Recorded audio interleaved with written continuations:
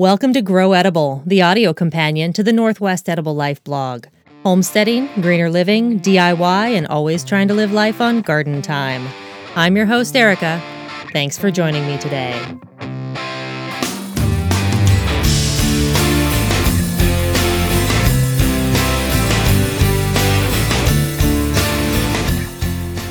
Hey guys, thanks for joining me. Grow Edible, episode 5. Today I'm going to be talking to Michael Judd, author of Edible Landscaping with a Permaculture Twist, which is one of my absolute favorite permaculture books for brand new beginning permaculturalists. Michael's got such an interesting story. He's a permaculture teacher, but before he'd even heard the word permaculture, he was down in Latin America living with a group of Mayan Indians, and he was able to observe firsthand this traditional indigenous way of growing and managing food forests to make sure that there was a sustainable source of food diversity for the community. And so he's got this very unique perspective, and it's not dogmatic and it's not all or nothing. And he's really able to translate some of these observations in a way that makes these ideas very accessible for people who have small spaces, who might be in HOA type communities. And he's got just a really great way of combining the function of permaculture design with an aesthetic that is going to be very accessible and very inoffensive to your average suburban community. So I'm very excited to talk to Michael today. We're going to be talking a little bit about how to make a food forest a reality in your backyard, even if you don't have a lot of space to work with. So with that, Michael, thanks so much for joining me today. Thanks, Erica. I'm really pleased to be a part of this new podcast series you have. Northwest Edibles is such an awesome resource. To add a podcast is just a real cherry. Oh, well, thanks so much. I have this really great opportunity to talk to experts like you, but what I have found is that it's hard to take what is essentially a conversation and transfer it into a written blog post without losing a lot of the real character of it. So I'm excited about this too, and I'm so glad you could be part of it. Great. Well, I'll try to add some character here. Okay, well, tell us a little bit about you. People probably who read my blog know how much I love your book, but what's your background and how did you come to permaculture? I'm originally from Appalachia here in the mid-Atlantic coast, but at the age of 20, I took myself down to Latin America and spent pretty much the better part of the last 2 decades living in Latin America, rural Latin America. And during that time, I had a really unique opportunity and experience to live with some of the last of the Lacandon Mayans, a group of Mayans that are living in the stretch of Lacandon jungle between southern Mexico and Guatemala. And I was in there trying to help design compost toilets and contain some of the parasitic cycles that were going on. And I got to experience the dynamics of food forests by living with the Mayans without really knowing it, without it being explained to me, just by living in their community and watching them interact with the rainforest around them and watching them harvest and hunt and pull materials for building and making medicines and crafts from the landscape around them. At first glance, you look at it, it looks like wild jungle, but they had been managing it for centuries, generations, and yet it was flourishing. So this was a real head scratcher to me. I was like, wow, where I come from, the land gets used up so quickly, and then it's gone. Yet here's a group of humans that are living on the same piece of land and making it regenerative, actually making it create a surplus, and living and staying in the same spot. So that changed my complete life view of what's possible. And I came back to the States, with that understanding, and fell right into a permaculture community down in North Carolina, outside of Asheville, called Earth Haven. Fantastic place tucked in the mountains there, 300 plus acres that's being designed as a permaculture community. It's supposed to house 130 some people. And again, without knowing what permaculture was and landing in this community, all around me, I was experiencing, the use of natural building, of sustainable forestry, of creating market gardens, tapping energy off of the flowing stream, microhydro. They were creating their own economics.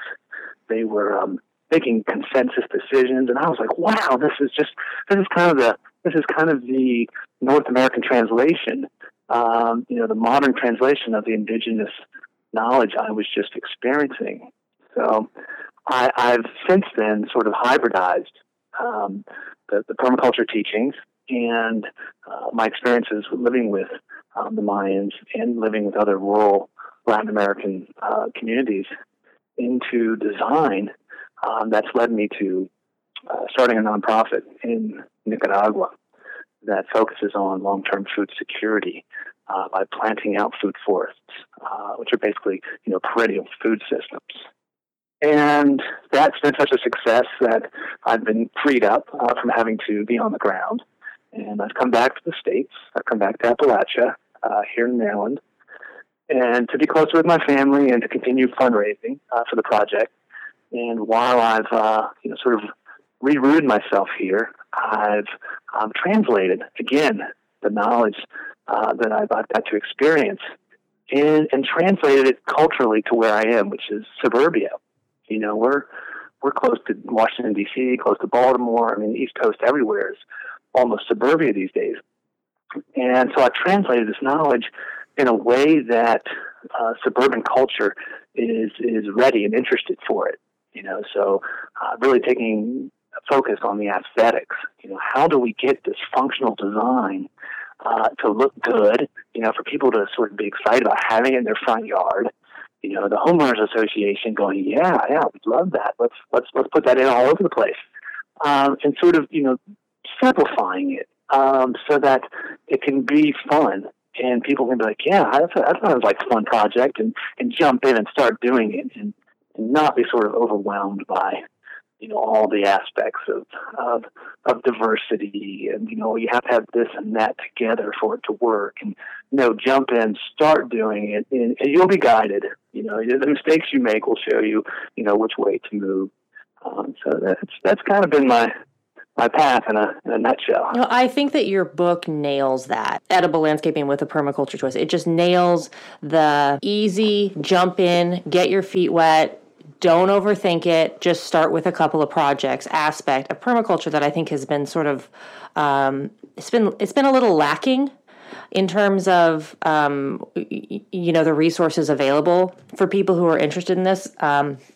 But let's go back, because I want to know how a 20-year-old kid decides to go break a disease cycle in Latin America with composting toilets. What triggered that?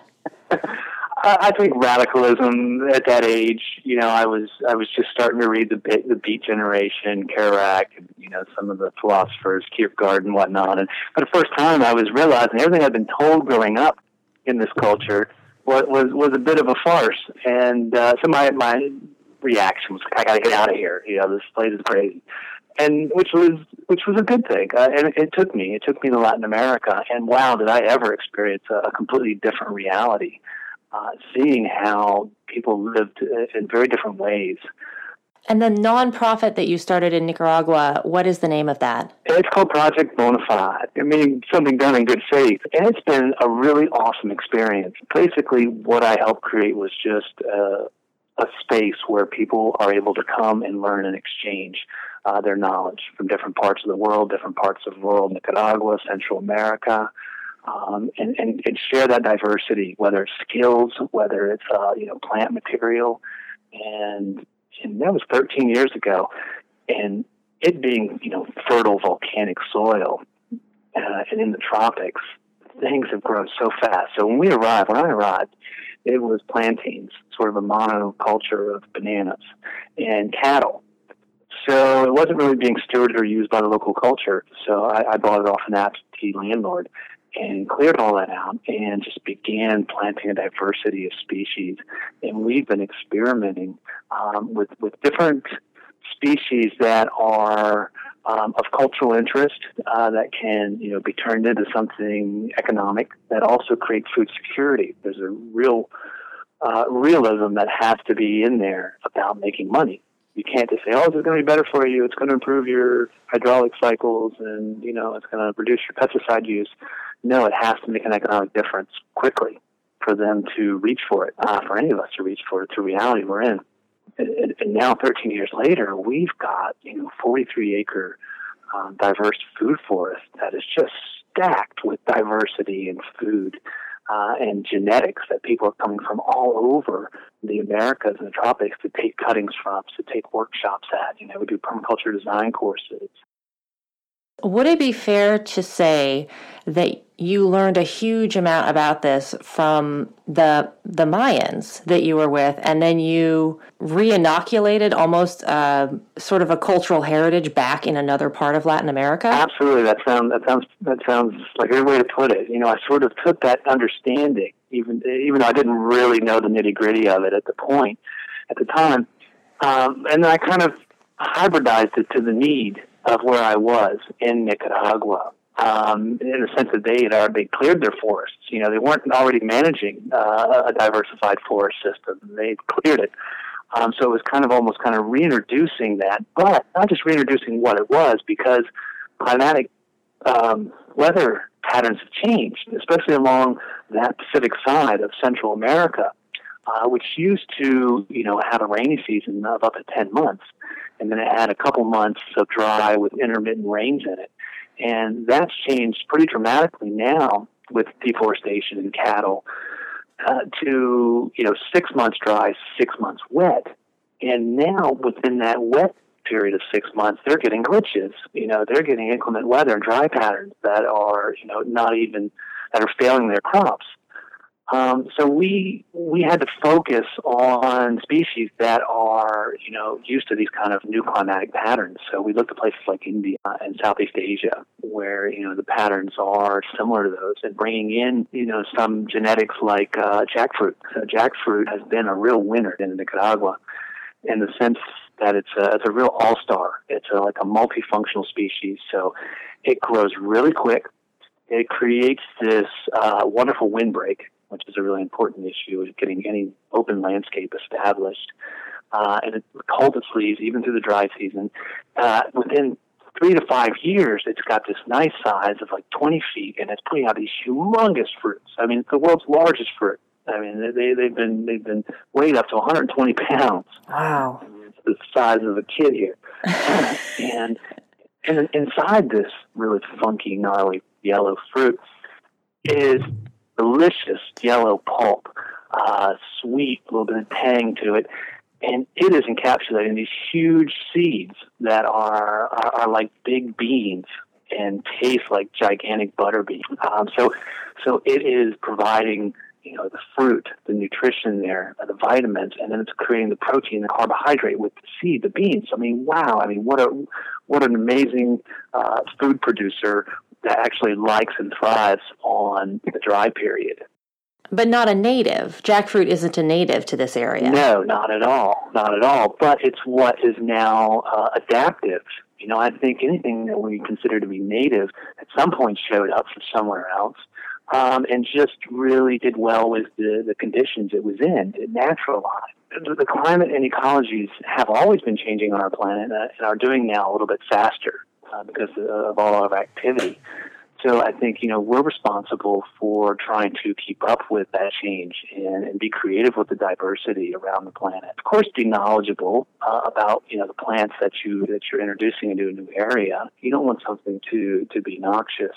With a little bit of, knowledge and savviness, you can really make it something extremely positive while we have the window. While travel is so available and accessible to so many of us, I feel it's really a responsibility that we share this knowledge and genetics as we move around. Take sort of be a Johnny Appleseed and say, hey, here's this great green that's growing up here, in Nicaragua, this perennial green. I'm going to a farm in Costa Rica. Let's take it down there. I'm sure the nutrition is needed there as well. We have the opportunity. We can be the dispersers of seeds and diversity. I love that. I think that sometimes when you talk to people who consider themselves very ecologically minded in horticulture, you can get a sort of a dogmatic refusal to deal with anything that's not native. And I think you make such a great case that the more ethical and diversity promoting viewpoint and action can actually be to draw from whatever is appropriate to sort of increase that genetic diversity. Right, exactly. And oftentimes what we are calling natives are one of the best candidates because they have proven themselves to be naturalized here. But there's many others. You know, in my book, I mention a few of these wonderful fruits that are coming out of Europe, Eastern Europe, Russia, some of the former Russian countries. You know, they have all these wonderful attributes to them. No, they're not native, and it's a shame when people sort of close themselves off to the diversity of possibility. Let's talk food forests. Let's move north a little bit and talk about how you've applied all of this information that you've gleaned through all of your 20 plus years of permaculture experience, although it wasn't always called that, right? And and how did you take that information and how did you turn it into something that the HOA would actually put the stamp of approval on? I brought it sort of, back to square one, literally, by thinking, okay, what are folks used to doing? They're used to planting a tree, ideally a fruit tree in their front yard. You know, they go out in the lawn and they got good intentions. They get a peach tree or something. They put it right in the lawn and that's it. They don't really give it much of a mulch ring or anything. They just kind of leave it to fend for itself, or they're out there constantly maintaining it and feeding it. So I'm like, okay, well, let's start with that. That's where people are. And let's begin to diversify the idea. You know, how do we begin to create a small ecology around that tree to serve its needs? You know, to reduce our need to input all the time and to allow it to flourish. If someone wants to start in their small space making a food forest, like what are they going to need to do? What are the steps? Well, to start with, a food forest is not growing food in the forest. It's growing food like the forest. The food forest design is not a science. It is not even a developed practice, so to say. You know, there is not a lot of history here, especially in the temperate region, of designing food forests. So really, it's up to us to be creative and to observe natural, ecosystems, observe a natural, healthy forest, and look at all the things that are going on at one time. You know, you've got all these layers in a healthy forest. You know, you've got this tall overstory trees, you've got some mid-story trees in there, some smaller trees, and you got some shrubs and some herb layer. You got some ground cover. You've got vines running through it. You've got all this diversity popping out of pretty much the same hole, so to say. And if we observe that and say, okay, wow, that's really successful, how do we imitate that on our landscape to meet our needs? You know, how do we grow our food, our medicine, our fibers and fodders based on that observation? And basically, that's what creating a food forest is. So really, your yard is going to be a perfect spot to begin, an open canvas to designing this future forest of food. And the beginnings of a food forest can be very simple. It can start with just the simple idea of creating a patch, a large mulched area that is going to house your main food producer, usually a fruit tree or fruit bush or nut tree if you have the space, and then companion planting around that tree other beneficial perennial plants that will help to feed the tree with nitrogen, with mulch, draw in beneficial insects and pollinators, and create this small ecology around your fruit tree that will support it while you're swinging in the hammock. So first is mulch. I mean, the mulch creates multiple benefits for a tree. It's not just, it's going to hold in moisture. It does that, but the benefits of that moisture being there draws up the worms. It creates habitat basically for all the little critters in the soil, which are going to help feed your tree and your plant. So we start with that. Create a patch. And I like to do this a year at least before I'm going to plant a tree, ideally. So you're getting things prepared and digested ahead of time. What I'll do is I'll take an area 8 by 8, and I'll create these organic layers. And again, observing the environment where we are and the materials that we have, which is newspaper, cardboard, straw, and these are things that are flying through our waste stream, and which are amazing to capture and put into soil building. So what I do with that patch is I begin by really throwing down whatever I have. If I have compost, great. We have really good municipal compost, which is basically leaves and lawn clippings that we can get. And I'll get that, delivered by the yard, and I'll put down at least a couple inches of that. You could put down fresh manure, compost, anything, because you're not going to use it right away, ideally. So you would lay down this first organic material, and then I would cover that with newspaper or cardboard, doing the same function. And what this layer does is it kills that grass or whatever it is that you started with. It kills that back and actually captures its nutrient. So the nutrient that's in that grass then is becoming part of your new soil building, and all the roots that die off are creating organic matter. So you don't want to go out there and tear up your lawn and remove it. That's your first layer. Start right with the grass. Throw your organic matter on it. Throw your cardboard on it. And then what I like to do, that cardboard is going to trap the moisture, kill the grass, and it's going to draw up the worms. For some crazy reason, worms love newspaper and cardboard. If you've ever done vermicomposting, worms in your house, the bedding is shredded newspaper. They love it. Mm-hmm. So by throwing down this newspaper cardboard on the ground, you're calling out and you're saying, hey, here's the new spot. Here's the new hot spot. This is the bar. Come on. Dear worm army. Yeah, and they do. It's far out. A place that never had worms, all of a sudden they're going to congregate. And they're going to come up through your soil, which is probably crappy and compacted. And they're going to tunnel through it, and they're going to excrete their casting. So they're going to be loosening the soil and fertilizing it. For what? For chucking down some cardboard. Then what I like to do is I like to put in another layer here that I call the fungal layer. And this is basically wood chips. I put in about 4 inches of wood chips on top of that cardboard. Now, the importance of this is that it's going to give you 2 to 3 years of soil building at one go. That first layer you've put down of compost and newspaper or cardboard, that's only going to last one growing season. It's going to be digested very quickly by the soil organisms and the worms, and then all of a sudden they're going to be like, hey, we're hungry, give us some more, or we're leaving, right? So by putting in those 4 inches of wood chips, and then I cover that generously with straw or some other type of material to hold the moisture in, right? The moisture is the key ingredient here for the fungi to move in, the mycelium, mushrooms. They're going to move into the wood chips because that's their food.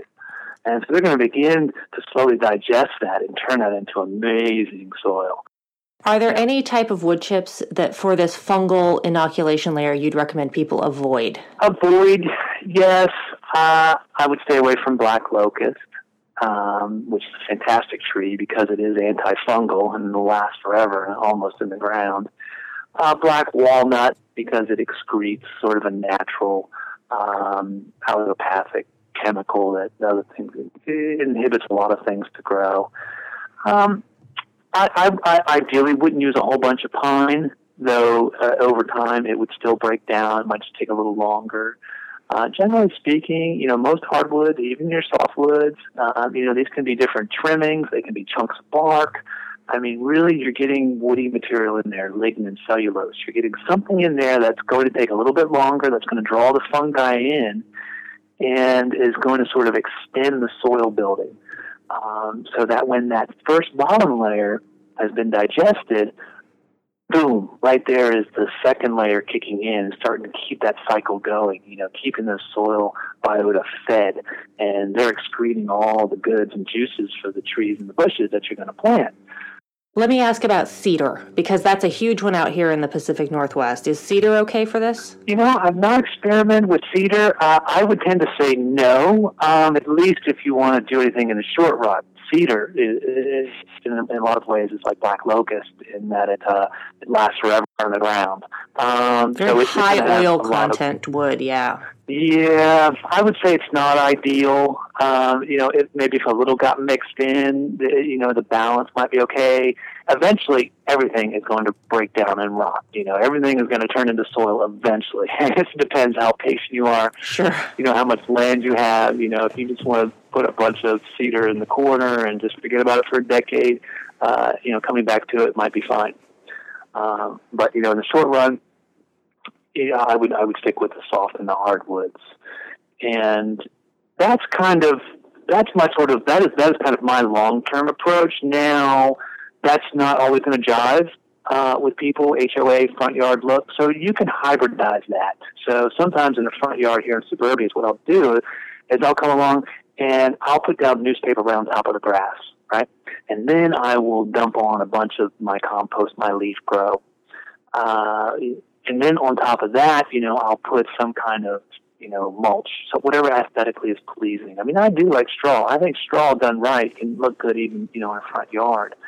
And so I'll cover that. And that'll be a simpler design that begins the process of creating a planting area where there was grass without a lot of input and begins to trap moisture. Now, it's not going to necessarily last as long because you're going to have to feed it again. In about a year's time, you'll have to come out there and put more compost. If you've got some grass popping up, you'll just throw some newspaper and compost on it again.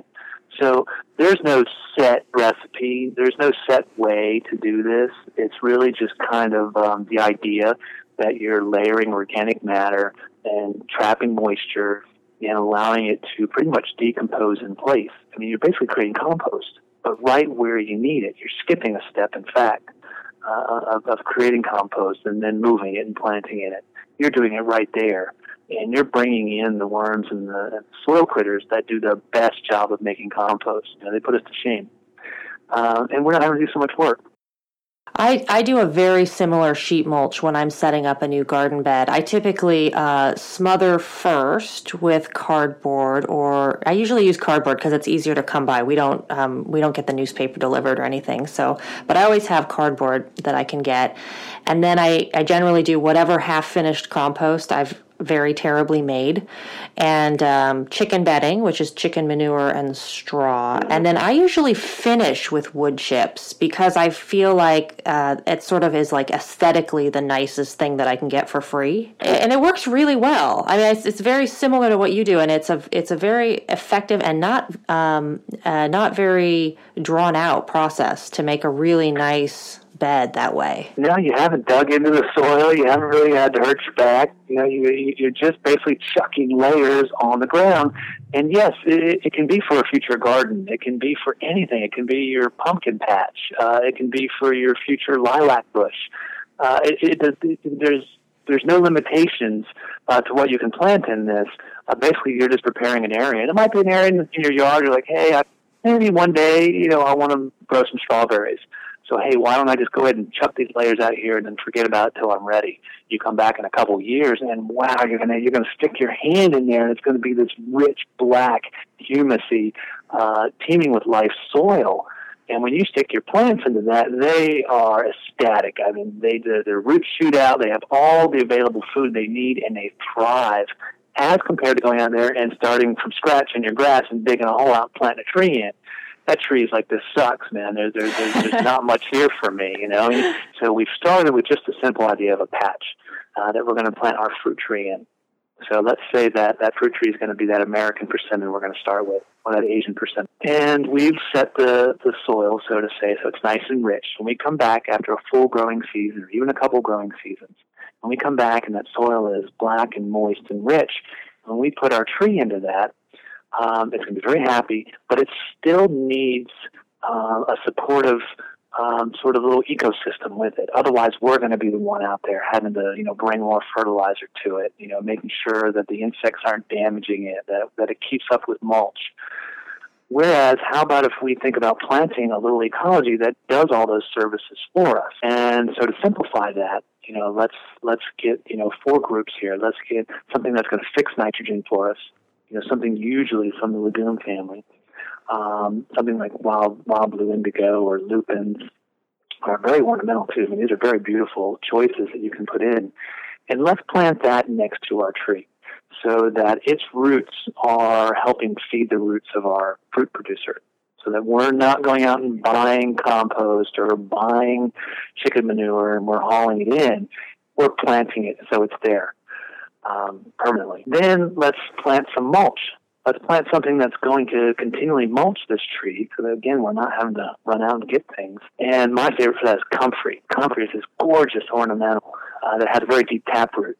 So it's going deep in the soil and pulling up minerals and nutrients into its beautiful, deep-lobed green leaves, which produce amazingly to the point where I go out and I chop and drop those leaves 3 to 4 times during a growing season. So it's pulling all those minerals into its leaves, and then I'm chopping and dropping them on the surface, right where all those minerals will now feed into the root system of my main fruit producer there, the fruit tree.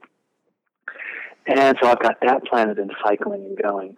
And then, okay, let's put in some beneficial insect habitat. Let's bring in the insect balance for this tree so it doesn't get devastated by, one type of insect.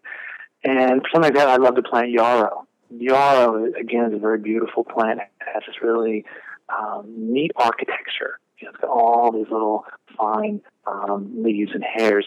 And it's a great habitat for spiders and other beneficials that will help balance and eat the predator and, the insects that are predating on your tree. And then also, let's bring in some pollinators. Let's bring in other flowers like echinacea, little gas stations along the way that bring in the passing insects. Ooh, I'm going to land there. And then while they're there, I'm going to hop over here and I'm going to pollinate the fruit tree. And so you're just creating this little ecology by planting perennials, companion plants. In permaculture we call them guilds. But basically they're just companion plants, usually perennial in the sense that they're going to be there, they're going to overwinter, they'll maintain some structure for overwintering insects and things so that you don't have this clear patch, which is usually what happens when you plant annuals. Unfortunately, you lose a lot of the habitat for overwintering insects when you clear a garden. You have a fruit tree, and then you have all of the supporting things, those 4 categories you talked about, the fertilizing category and the mulch category and the insect attracting category, and wait, what was the 4th one? I just forgot. Pollination. The pollination. Pollinator. And sometimes those can be one and the same. Yarrow is a great pollinator. And this is just a simple example. Really, you can plant just about, any combination of perennials that attract you. Now that I have patches all over the place, I have all this planting space. When I go to a nursery or I go to a gardening event or something, I just fall in love with a perennial. I'm like, oh, that's the coolest looking plant. I've never seen it, but I love it. And I put it, I plant it around my trees. That's very dangerous. The plant adoption thing. I think most gardeners understand that. You're like, I don't know where this is going to go yet, but I must own it. I must buy this plant. I know, we do. It's great. It's a love story. And so I encourage, just don't worry too much about specifics. Don't get overwhelmed that, am I doing the right guild? Am I doing the right companions here? No matter what you plant out there is going to begin to create some kind of beneficial habitat. Now, you don't want to overcrowd your tree. You don't want to choke it in the middle, Spread these around, the nitrogen fixer, yes, bam, stick it in the same hole when you plant your tree if you want. The closer the better on the nitrogen fixer, because ideally you'll also be coming along and chopping and dropping that nitrogen fixer too. You'll be using it as a mulch plant as well. So what happens is there's little nodules on the roots of these nitrogen fixer plants that harbor a beneficial bacteria that fix nitrogen. So when you come along and you chop a little bit of the top of that plant off, its corresponding root underground dies and releases that nitrogen. So you can move through your food forest or through your backyard garden of fruit trees, and you can nip and drop. So you're mulching and fertilizing with one simple movement. And again, compare that to running out to the store and buying something, bringing it back, spreading it around, and it's not even going to be as directly beneficial as just chopping and dropping. I think the biggest challenge to chopping and dropping is that you have to get in the mental space to ignore everything you've learned about how a garden should look and just be willing to go through and take what would have been weeds in your past, right? And just cut them and let them lay. And I do this all the time now, but I'm new enough to it that I recognize that there's this sort of mental switch that has to happen between how we're trained how a garden should look, which is for most people a series of like sadly placed evergreen shrubs connected by this giant sea of red-dyed bark mulch, right? That's what most people think of as their household garden. And to go from that to go like, oh, well, I have this dock, which is this nasty, horrible weed that I really hate having all over my garden. And instead of spending, money and time and earth ecology, spraying it with these toxic chemicals, I'm going to just come by with my little hand sickle and cut the leaves off and just drop them right there, and that's actually good for my garden. There's this mental switch that has to happen, and it's not always easy, I think, for folks. No, and we've also sort of been taught, and we think that we have to work hard for gardening to be successful, that it's part of it, that you really got to work hard to make your garden good and productive and produce. And so there's a mentality there that we're supposed to be working hard, as good Americans or whatever, and really we don't. If we use our noodle and we observe, some successful patterns around us and we imitate them, it's amazing what just flourishes, why, we can swing back in the hammock, and that's the idea of permaculture is observe these natural systems and their success and imitate them in ways that provide for the human habitat, design them in a way that the elements are naturally feeding it and making it flourish. And really, you put your design into the ecological pathway and it just takes off. I love that. So let's imagine we have someone on a typical urban or suburban lot, and they've done their sheet mulching, and they have this beautiful patch of soil, and they've planted their one tree, and they've their one sort of fruit tree, and then they've planted their surrounding support species, and now they have what you permaculture guys call a guild, right? Sure. Yep. Now, how is that different from a food forest? That is a food forest. That right there. If that's all you have is that guild, that one little spot, whether it's a patch, whether it's the edge of your fence in your backyard, whatever shape it is, that is a food forest. That's it. Period. Okay. You do not need acreage. You do not need a large space. You do not need multiple patches. Though I do recommend food forest is an old practice in the tropics. And it's something that naturally happens because of the light intensity and the warmth year-round. Things just really flourish and pop out. It's what we think of as a rainforest or a jungle, very diverse. And down there, you can create, food-producing food forests that are stacked on top of each other. The overstory nut tree, and then the fruit trees, and then the cacao, the bananas, and the ginger. And the turmeric and all these things going all the way down to the ground because the light intensity is so strong. Now, when we come up to the north in the temperate zone, there's a lot less light intensity, and we need to take that concept and spread it out a bit. So maybe we only go to the mid-story tree. Let's talk about, our mid-sized fruit trees. Let's say an American persimmon tree, which gets about 35, 40 feet. So let's take that and then, let's space out, another 30 feet from that. Let's put another mid-size, fruit tree. Let's say something like, a jujube, a Chinese date tree. We put that out there. And so that they have maximum light. And then between them, where we have a little bit of edge, we still have a little bit of light, let's squeeze in maybe a small tree. And then we put an Asian persimmon in there. And then, where those kind of all join together is another little edge and a little space. Let's throw in a fruit bush. Let's put in like a gumi or a seed buckthorn. And let's put these things together so that they maximize their light, but also take advantage of all of that available space. If you start with this 35-foot tall American persimmon tree, then in a northern climate that doesn't have the same tropical light intensity, we want to space it out and spread it out and let that food forest, let the patches of sunlight get to the various things in the food forest. And when you're talking about starting with a 35-foot tree, and I'm picturing urban lot, entire yard might be 35 or 40 feet wide. How do we scale down? How do we do this in every city in the country? Yes. So you can pick up the concept of the food forest at any size and any level. Let's say we're just going to start with a gumi bush. Gumi is one of my all-time favorite fruiting bushes. You describe gumi for people just who haven't heard of it? Okay. Gumi, there's a couple selected varieties, and they're about 8 feet tall.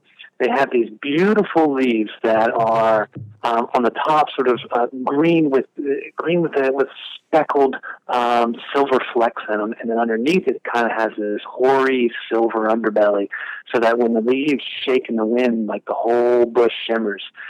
And very tough, very easy to grow. It fixes its own nitrogen. It's a nitrogen fixer, and you can put it in almost any soil. So, poor, dry soil, neglected, it loves it, it's fine. You stick it out there, and it will just begin to flourish on its own, and then it produces this abundance of delicious little red berries that also have these sort of gold flecks on them. And they are deliciously sprite, sort of tart and sweet, and very tiny. The fruits, I would say they're about a ½ inch, sort of oblong by a ½ inch wide. And you can just pull them off even by the handfuls, make delicious juice, very medicinal. This is one of the most medicinal berries on the planet as well. So it's got this ornamental value. It's tough. It'll take neglect. It'll take poor soils, and it'll look good and make you healthy and strong. It's pretty widely adapted, right? Very widely adapted. This is, one of those gems that's coming out of, the East, out of Russia and Japan, and it's pretty widespread over there. And anyway, gorgeous and tasty. So you can start with that. Okay, so that's your main fruit producer. I've got a small space. And maybe a bush is what's going to look good next to your house or on the corner of your lawn, whatever. Then around that, you can sort of diversify and plant some other stuff. It's fixing the nitrogen. It's a nitrogen fixer for you. So, hey, why don't we throw in another fruit? Why don't we, throw in some gooseberries and some currants, along the edge of this? And then, also let's throw in some other beneficial pollinators. Balance your food producers with some other things that are going to give another ecological benefit to them. But then as space is given, and what I'll do is that patch that I create, I'll slowly, as I have time, I'll come out there and I'll extend it. Each year I'll come out and I'll throw down some more layers around its border, and then wait another year, and that gives me another couple feet. And then I'll come out and maybe I'll plant some rhubarb out there. Maybe I'll plant some strawberries. And maybe I'll also keep continuing to plant some things like comfrey and yarrow as I intermix it, and basically just kind of keep pushing that sheet mulch edge out. And if space allows, if I'm growing a small fruit tree, so let's make that American persimmon and Asian persimmon. And the Asian persimmons are easily kept at around 15 feet tall. Beautiful trees, very elegant small trees with a glut of fruit. And again, very tough. I've seen persimmons grow just completely neglected in the middle of a grass lawn and do completely well. So another easy, carefree ornamental. And so it's small. So maybe go 15, 20 feet from the center of the other patch that has, let's say, the gumi in it, and we'll start a new patch, and we'll put that Asian persimmon in there, and we'll sheet mulch around that, and we'll put in these different beneficials for it, as well as maybe sneak in some other fruits. Maybe we've got a little space, we'll put in, some other berries along the edge. And then over time, as you keep sheet mulching the edge of these, they begin to join, and you've gotten rid of your lawn, which is usually a good thing. You're doing a lot less work. And over time, you've joined them, and then that where you have space between them, where there's light, you take advantage of that, and you plant in, other berry bushes or perennial vegetables, or if it's flowers you want or herbs, there's really no limit. You're maximizing on that space, and at the same time, you're creating this diversity that's balancing everything else in what is becoming a guild. Whether you intended or thought about it, all the dynamics up front, or you just said, hey, I'm going to start a patch here, I'm going to start a patch there, and I'm just going to plant what I find in it. Over time, you've created the diversity of lives, and you get that multi-layered sort of food forest going on. without sort of racking your brain up front how it all works. They will come. You build it, they will come. You start off with a sort of a very general approach of creating a couple patches and expanding them and experimenting and putting in the plants you fall in love with. Go to some great nurseries like Rain Tree Nursery and look at all the cool, funky berries and fruits and say, oh, yeah, I'm going to try that. That looks like it would fit there.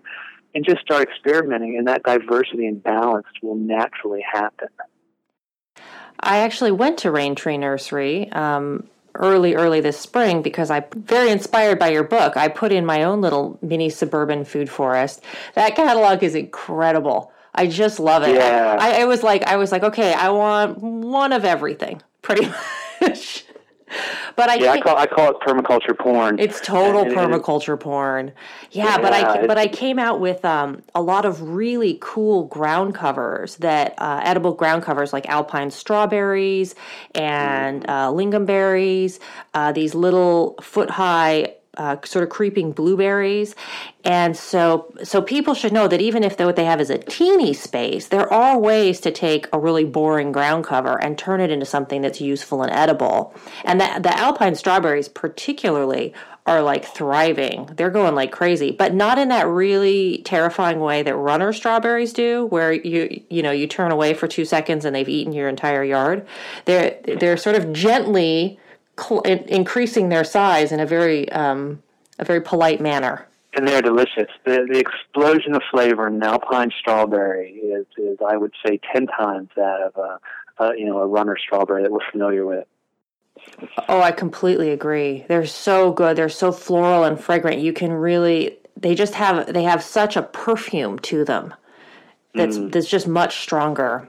So they're great. Okay, so that's good. So you start with one little guild plot, and then if your space allows it, you move over and do another one, and eventually you've completely destroyed your lawn and you've turned it into this food forest system. Exactly. They begin to link together, and you don't have to get overwhelmed thinking, I have to understand what a food forest is, and I have to read these complex books and understand all these different guild possibilities, which is really cool to do. I mean, and you might skip ahead some steps if that's your way of doing it, but I think for a lot of people that almost inhibits them thinking I can do this. And it is very basic, and success comes just from using this pattern of soil building and experimenting and getting, appropriate plants, So I wouldn't be planting or recommending some of the things that take more care, at least in our part of the country, east of the Rockies. It's very challenging to grow apples and peaches, nectarines and plums with lots of diseases and humidity. And so I really would not encourage someone to start with those, but to learn more by going to places and getting a catalog from Rain Tree Nursery and see what are some of these uncommon fruits that are very easy to grow, are very tasty, and very ornamental. You're like, bam, bam, bam, on hitting all of these wonderful marks. And I always encourage people to design for neglect, because that's pretty much, no matter what your intentions are, will probably happen. So you want to plant things that are going to thrive when you've ignored them, and you can come back and, enjoy their fruits or whatever it is. What are some of your choices other than Gumi, which we've talked about, for a kind of a My First Food Forest? What plants would you encourage people to really take a look at that are going to be easy care and well designed for a neglect scenario? Of course, the Gumi I mentioned, but the sea buckthorn, also known as sea berry, is one of the absolute most medicinal. I think sometimes it's been said to be the most medicinal fruit on the planet. And it grows gorgeously. I know up your way, I know the Bullitt brothers have some really nice specimens. And again, these are nitrogen fixers too. So, these plants that are fixing their nitrogen are really tough, and they grow really quickly, because obviously they've got having fertilizer built in. Mm-hmm. And so the sea buckthorn, there's a couple of different varieties, but generally speaking, it's somewhat columnar, easily managed at about 8 to 10 feet high. And it has these silvery leaves that again shimmer in the wind and put out these beautiful clusters of orange and red fruit that look like a little bit like little hawthorn berries. and are just gorgeous in their look. And it's not something you really want to pick off the tree and eat. They're definitely on the tart, puckery upside, but juice them, add them in with a little bit of honey or another type of fruit juice, and it is spectacular. The flavor of it comes out. It's almost citrusy, but the medicinal value in it is off the charts. Once you look into sea berry, you really get excited that here's a very medicinal fruit that we can value add into something. And the Europeans have really enjoyed it and grown it a lot and use it a lot in their products. And now we're starting to see it come in on the high-end cosmetics and organic products. You look on some of these things, you'll see they're called sea berry or sea buckthorn is one of the main ingredients for skin care. For immune system support. It's one of the superfoods, and it's beautiful. It's ornamental. It's tough. It'll take salt spray if in parts of our country where we have heavy winters and salt gets thrown on the ground a lot. It'll take that. So will the gumi. These are tough.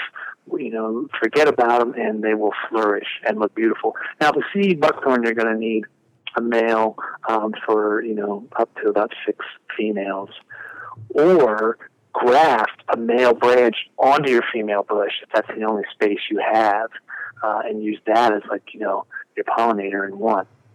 And then tag it so you don't go prune it off later. Put a little tag on it so you remember that's your grafted male branch. That's smart. Gosh, I hadn't thought of that. Yeah, I better do that. So that's, the berries in general, especially if you're starting out wanting to grow fruit, berries are very rewarding. And generally speaking, they're easier to grow, they're quicker to produce, and they're damn expensive to buy in the store. You can go and you get this little half-quarter thing for like $5 of raspberries, which don't even taste like a good raspberry. Whereas, growing some patches of berries at home is fun and easy and very productive. So generally I would encourage, looking to berries to start. And then one of my favorite sources for learning about, what we call uncommon fruits is Lee Reich's books. Lee Reich is a gardener up here in New York State. I love him. I have his Landscaping with Fruit book. It's great one. He's just such a guru of unusual and cool fruits and what you can do with them. And he brings them to life for you, so you get to know them. Like reading his book, Uncommon Fruits, or Landscaping with Fruit, which has a lot of the same information in it, you get to know these plants and enjoy them. It's not overwhelming, oh gosh, I got to figure all this stuff out about this new fruit. He kind of gives them character and celebrates them and makes you feel like, yeah, hey, I know, I can do this. I know this plant. I'm going to get one. And, he talks about jujubes, pawpaws, the persimmons, the Asian and the American. He talks about the gumi, and each chapter in the book of Uncommon Fruits is just about, one of these uncommon fruits. And I back up every selection he mentions in there. As definitely being wonderful fruits to explore and try, and are carefree. Medlars. There's just a cornucopia of wonderful, funky, fun fruits out there. There's people going to stop in your yard and be like, whoa, what is that thing? You got a medlar growing in your front yard. It's like this ancient medieval fruit that has a cool looking leaf, almost like this leathery leaf, and this fruit that's just this round, beautiful little round knob with its nose splayed out. And that you let it go into the winter. You go into December, January before you harvest it. So this is a real wintertime food, and you blet it. It's a word named blet. You kind of sit until it gets really ripe, and you open it up, and it's like this spicy applesauce of a fruit. It's just fantastic, fun fruits that most of us aren't aware of. Well, that's a good way to discourage the feral hippies, is to plant fruits that people might not recognize as fruits, too. Oh, yeah, or the zombies. You got to think of the zombies, too. So imagine a zombie future, where everyone's, scavenging and eating all the food. And they've raided your food forest. They've eaten everything they know is food. But if you have a Korean or Italian stone pine tree, which looks like any other white pine tree and cone, growing, they actually have the pine nuts that we're most familiar with eating these days in them. So when the zombies come and all your food is gone, you still have your pine tree there. No one else is going to know it but you. Well, I think that's another thing that people can do when they're looking at these unusual edibles or landscaping with edible crops. Figure out what you've got in your yard that doesn't have that edible function, like that, whatever pine tree, normal pine tree, and swap it out. If a pine tree grows well in your yard, then the stone pine is going to grow well, probably. Up in our area, azaleas and rhododendrons are ubiquitous. And I tell people, if you've got an azalea growing, you could probably grow a blueberry quite well in that same location because they have very similar requirements. So that's another thing people could do is if they're not willing to go full on food forest yet, just play a little swap-a-roo. Yep, swap them out. I mean, and we have a business here in Maryland, edible and ecological landscaping. And a lot of times, I'll come in and folks will have all these evergreens, as you mentioned, and they're like, well, we don't have much space. Well, let's rip these out and let's put something beautiful, not just rip it out and throw its corn.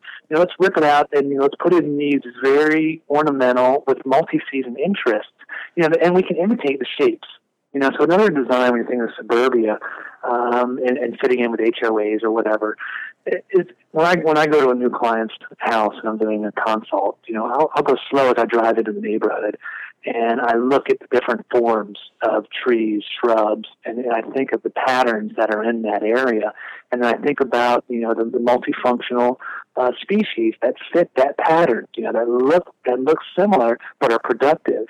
And come up with designs that fit in place, so they look like, the rest of the neighborhood in a good way. You don't want things to totally stick out and be out of place. So, but you can have your yard need it too. You can design it so that it fits in, yet it's very productive. And to me, I don't think there's anything more aesthetically pleasing than a fruit tree completely laden, in fruit. I just think that's as ornamental as it gets. Okay, one of the other things I want to ask you, because I know you build a lot of food forests for your clients, is I spent so much money at Raintree on the plants that I put into my food forest. How can people save money? How can people do this and implement this without going broke? There's many different ways. The USDA actually has a genetic pool that you can get cuttings from, you can get seeds from. I think you might be able to get some plants from. Now, the benefit of going through a nursery and spending a little bit of money is that there's been a lot of research into the varieties you're picking out. These have been proven for consistent bearing, flavor, size, disease resistance. So sometimes it does not pay to cut corners on getting really good genetic diversity, getting a good plant. And I see this a lot where people are offered free trees. They have a small yard and they're offered these seedling pawpaws or something, from a foundation. And they're like, great, it's free. And I'm going to plant them and use up my space, and I'm going to take care of them for many years and put lots of input into them. And then, what am I getting? You don't know. A lot of times you're not getting something that's going to be very fruitful and flavorful as you'd hoped. So I always encourage people not to try and cut the corner on costs, when it comes to actually buying the tree. The real costs come in your time, your care, and the use of your space, which is limited. So I always encourage people to invest in the best thing up front. And when it comes to mentioning pawpaws, I always encourage people to get grafted pawpaws.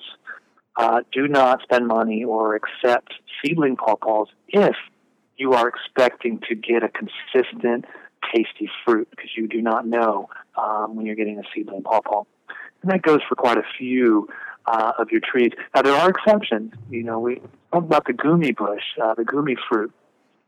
It comes pretty true to seed, meaning that if you grow a bush from the seed of the fruit, it'll probably come really close to its parent. You're going to get something pretty much what you expect. Most stone fruits are like that. But again, I would invest in spending a little bit of money in a lot of these mail order nurseries like Raintree and Burnt Ridge Nursery and One Green World. They do bare root, so they're shipping to you when they're dormant. Basically, they pull them out of the ground, shake the soil off, put them in a box, and mail it to you. And you get it while it's still dormant and sleeping, and you put it in your ground. And then when the soil wakes up, the tree wakes up, and you're off and running.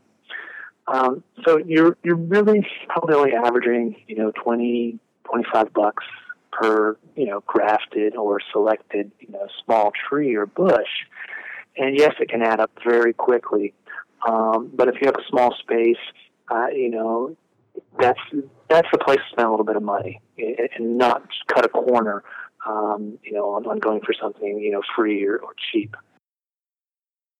That makes a lot of sense. That makes me feel better about how much I spent too, because I think time is one of the most valuable things that gardeners have. And if I lose an opportunity to get a crop for a year because I've got something that takes 4 years instead of 3 years to come into fruiting, that year is really valuable. That year is way more valuable than the $10 I could have saved getting a cheaper tree. Right, and your space is very limited, so you want to maximize the harvest and benefit from it. Now, folks with a little more room, homestead or permaculture space, then there's an opportunity to actually do more propagation and a little bit of research. Like, hey, well, let me try and grow some of these seeds out. Maybe we'll see if we get something that's a new variety for folks. But when it comes to the small acreage and, suburban, lot, it's worth, going with what is going to be successful. And then you can share that knowledge too. Like, hey, this gooseberry, this variety really well for me in our region. And you can share that knowledge across the board with other folks who have access to it. Like, okay, hey, I know my local nursery has that. And then so you can sort of create a common language of sharing what does well by working with the things that are already in the trade. But generally, probably not worth it to try and grow stock from seed if you're dealing with a small space food forest. It's variable. Again, it depends what you're growing from seed. If it is something that will come true, meaning it will, be a close imitation of its parents in its flavor and production, then yes, why not? And if you have a little area set up for propagation, then absolutely, and that's a wonderful way. There's a lot of things you can propagate from cuttings. Figs are very easy to take from cuttings. So there are some things that you don't need to keep buying. But if you're not set up and you're not already experienced with some propagation, I would start definitely by getting something that's going to grow well, so that you have some encouragement, and not sort of fail from the beginning by getting a seed or a cutting to take. And like, oh, I just can't do this. I don't have a green thumb. Start with something that that works well, and then once you get some confidence and you learn some more, then play with it. Then it's amazing. Is there anything that you've tried on your own homestead that has just not worked at all? We lost a lot of our Asian persimmons this last winter. We had a very hard winter, and we were on the cusp, of that species. So, the learning curve there, that, just one change or one hard winter or something can really belly up, some of the investment you put into trees. I've had lots of success. I think it's because, I've just done the groundwork. I've carved swales on my landscape for harvesting water. I've built up hugelcultures to harvest water and to create microclimates. I've done these patches and let them sit. I've set the stage, so that when I've come along and planted, it's just been instant success. So in that scenario, no, it's just flourished. Well, that's fantastic. It kind of reminds me of that joke, though. Like 10 years to become an overnight success. You do your prep in the soil building and in the earthworks, and you make sure your water's going to the right spots and avoiding some spots, and then you just let the plants do what they want to do, which is grow and live. Yes. And I'll throw another thing out there I come across a lot are folks like, well, I'm only renting, or I'm only going to be here for a couple more years, or they don't want to invest, time and money in a landscape that they're not sure they're going to stay in. And I think that's the wrong attitude in many ways, but because you learn, whether you make it around to seeing that tree fruit and you eat it, you've learned part of the process just by doing it. Each season we learn different things just by doing it. And it takes a long time in the temperate zone to gain some of this knowledge, and it just takes cycles, year after year, which is fun. It's not a laborious thing, but it takes time. And so I encourage people to go out and just start. If you're leaving that place in 2 years, you will have learned 2 years worth of things you can take to your next spot. And how wonderful would it be to leave food for those people who come? When you move into a new spot and if there's a fruit tree in the backyard, that's like awesome. It might be the reason you even took the place. One of the great things that we inherited when we bought our property was 4 mature Italian prune plum trees. And for a very long time, the most reliable harvest and the most reliable processing that I did was, Italian plums and dried prunes. And it was wonderful knowing that even if all of my other various garden experiments just totally bombed, I would have these delicious, sweet prune plums without any work on my end. They were just there. They just showed up every year. It was wonderful. Yeah, that's a gift, and that's a gift we can give to people. Like I just planted. We're renting while we're building our house, and I just planted a whole bunch of raspberries. I created these gardens in the backyard very simply, and planting raspberries and all these other things. And I'm thinking, I'm gonna leave a little note to people who come next to me, and tell them what's out there. I got aronia bushes. Aronia is another one of my favorite berries that I didn't mention earlier. That's medicinal, makes great alcohol, and very tough and very ornamental. And so I put those out. So I'm going to leave a note. And I'm going to say, hey, this is what's out there, and this is maybe a little bit of a way to care for it and enjoy it. Okay, you just said aronia and alcohol, which brings me to one of our mutual interests, which is this sort of backyard cocktailing thing.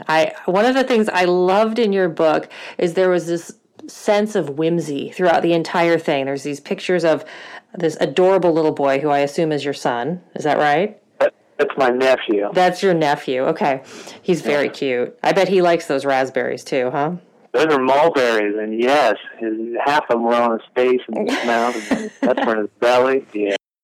Kids love, but another, and then there's these illustrations that have a very whimsical, you can do this kind of quality, which I really appreciated. And then throughout the book, there's like cocktail recipes, and I know I'm reading through this thinking this book has got to be written for me.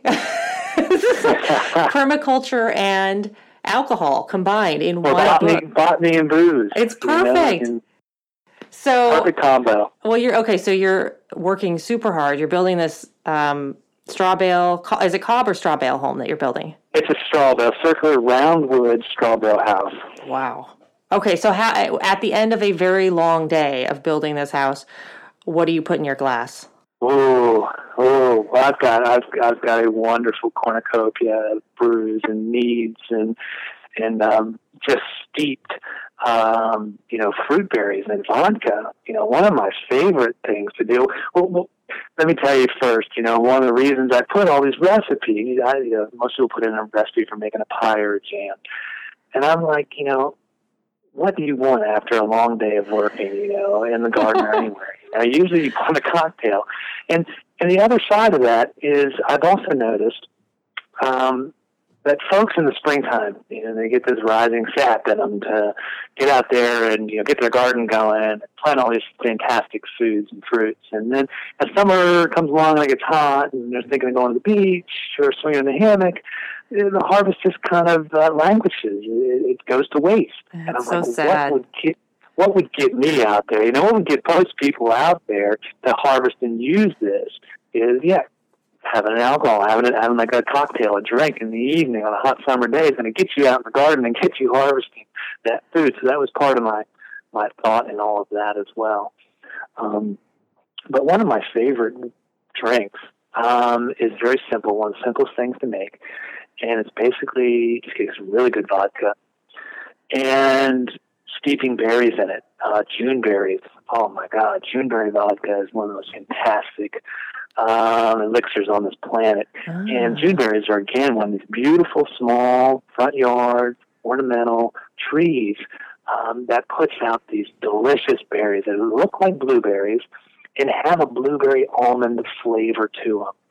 and they are captured exquisitely in the vodka. So basically, I'll get a little jam jar, and I'll fill it full of berries, and then I'll fill it all up with vodka, and I'll just stick it, in the cabinet, for about a month, and then I'll pull it out and I'll strain it, and it has this beautiful sort of almost pink purple hue to it. It looks gorgeous. And I'll throw that on ice, or I'll just drink it straight. It doesn't even need to be embellished. You don't even need to mix it with something further. I mean, mind you, it depends how much vodka at once you like. I'm exposing myself here, but it has all the complexities of a cocktail just from the fruit and the vodka. So really, you skipped all these steps of putting together a cocktail, or fabricating, the fruit into something else. And then, it's just very simple and tasty. And you do that with, all different types of fruits. It's that simple. I totally get what you mean. And I also know that when I've done infusions, fresh infusions like that, the fruit absorbs some of the alcohol and gives off a fair bit of juice into the final product. So your vodka that you've started with, let's say it was 80 proof. Well, it's not 80 proof by the time you're done with the infusion. It's diluted a little bit. So the idea of drinking an infused vodka neat can seem a little bit aggressive to some people, but it's a milder tipple than it was when you started. I get this a lot. I do a cucumber star anise gin infusion. That's one of my favorites. And it's the same. It's almost juicy by the time the infusion is done, because the cucumber water goes out into the gin and kind of mixes with it. So it's not like you're drinking straight gin by the time it's done. Good. That makes me feel like less of an alcoholic. Thanks for that. I think turning, your harvest into booze is very realistic in the sense that, especially when you have fruit trees, so much comes at once. You get such an abundance, such a glut of fruit that you're scrambling, and there's only so much jam and so much pie one can eat. But by turning into alcohol, making meats like honey wines, which we do from our honey and our fruit, it actually, it harvested and it preserves it, for a decade. Mm-hmm. So you're not losing it. You're actually, value adding it, preserving it, and allowing it, to improve with time. So when I get all this fruit at one time, and I'm like, I don't want to waste it and I want to use it, I'm processing it into alcohol, which I think is, for many reasons, one of the best things you can do with it.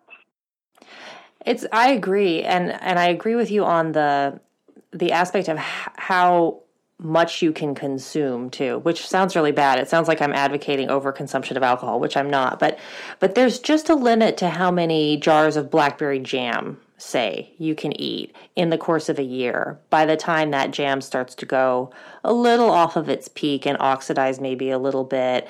But if you take those same blackberries, if you have 30 pounds of blackberries and you make them into 5 gallons of blackberry wine, those, I don't know how many bottles you get off of that, but it's several. I think it's 15 bottles or whatever, are going to last for years and years and years. And they're great to bring to people's homes as hostess gifts. And they're always it's always kind of unusual. People are always a little interested to get homemade wine or mead or homebrew or cider.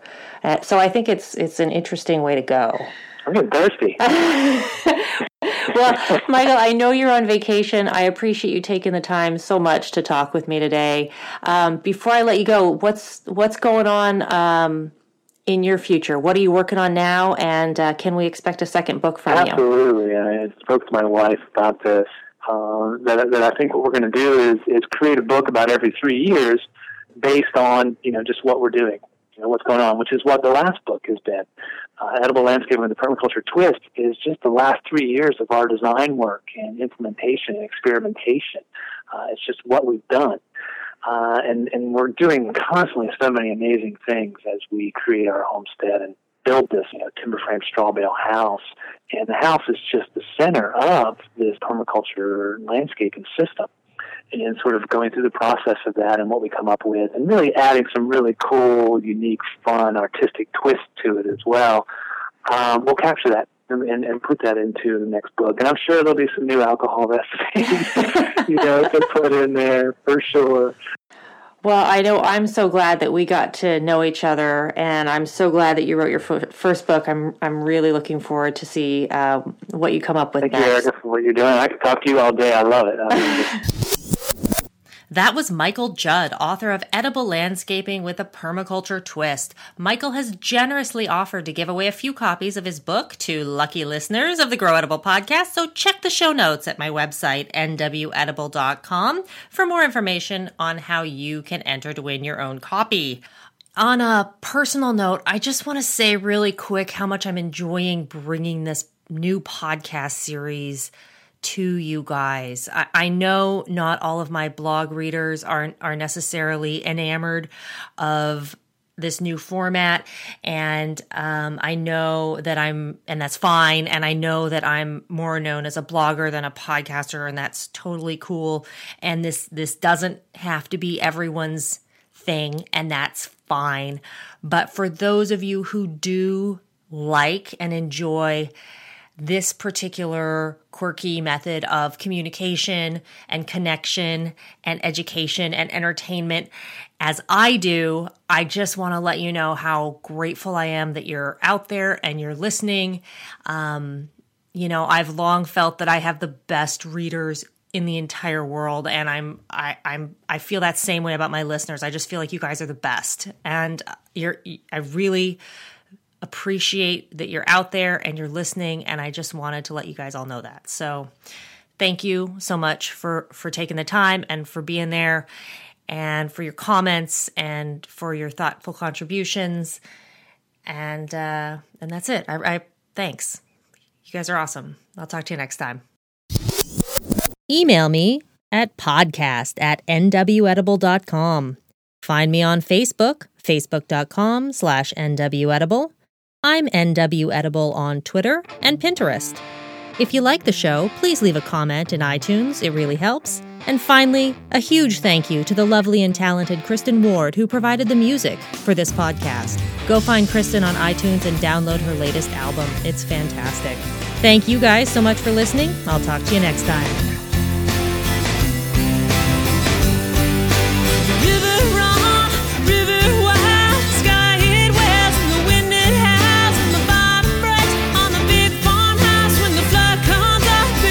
You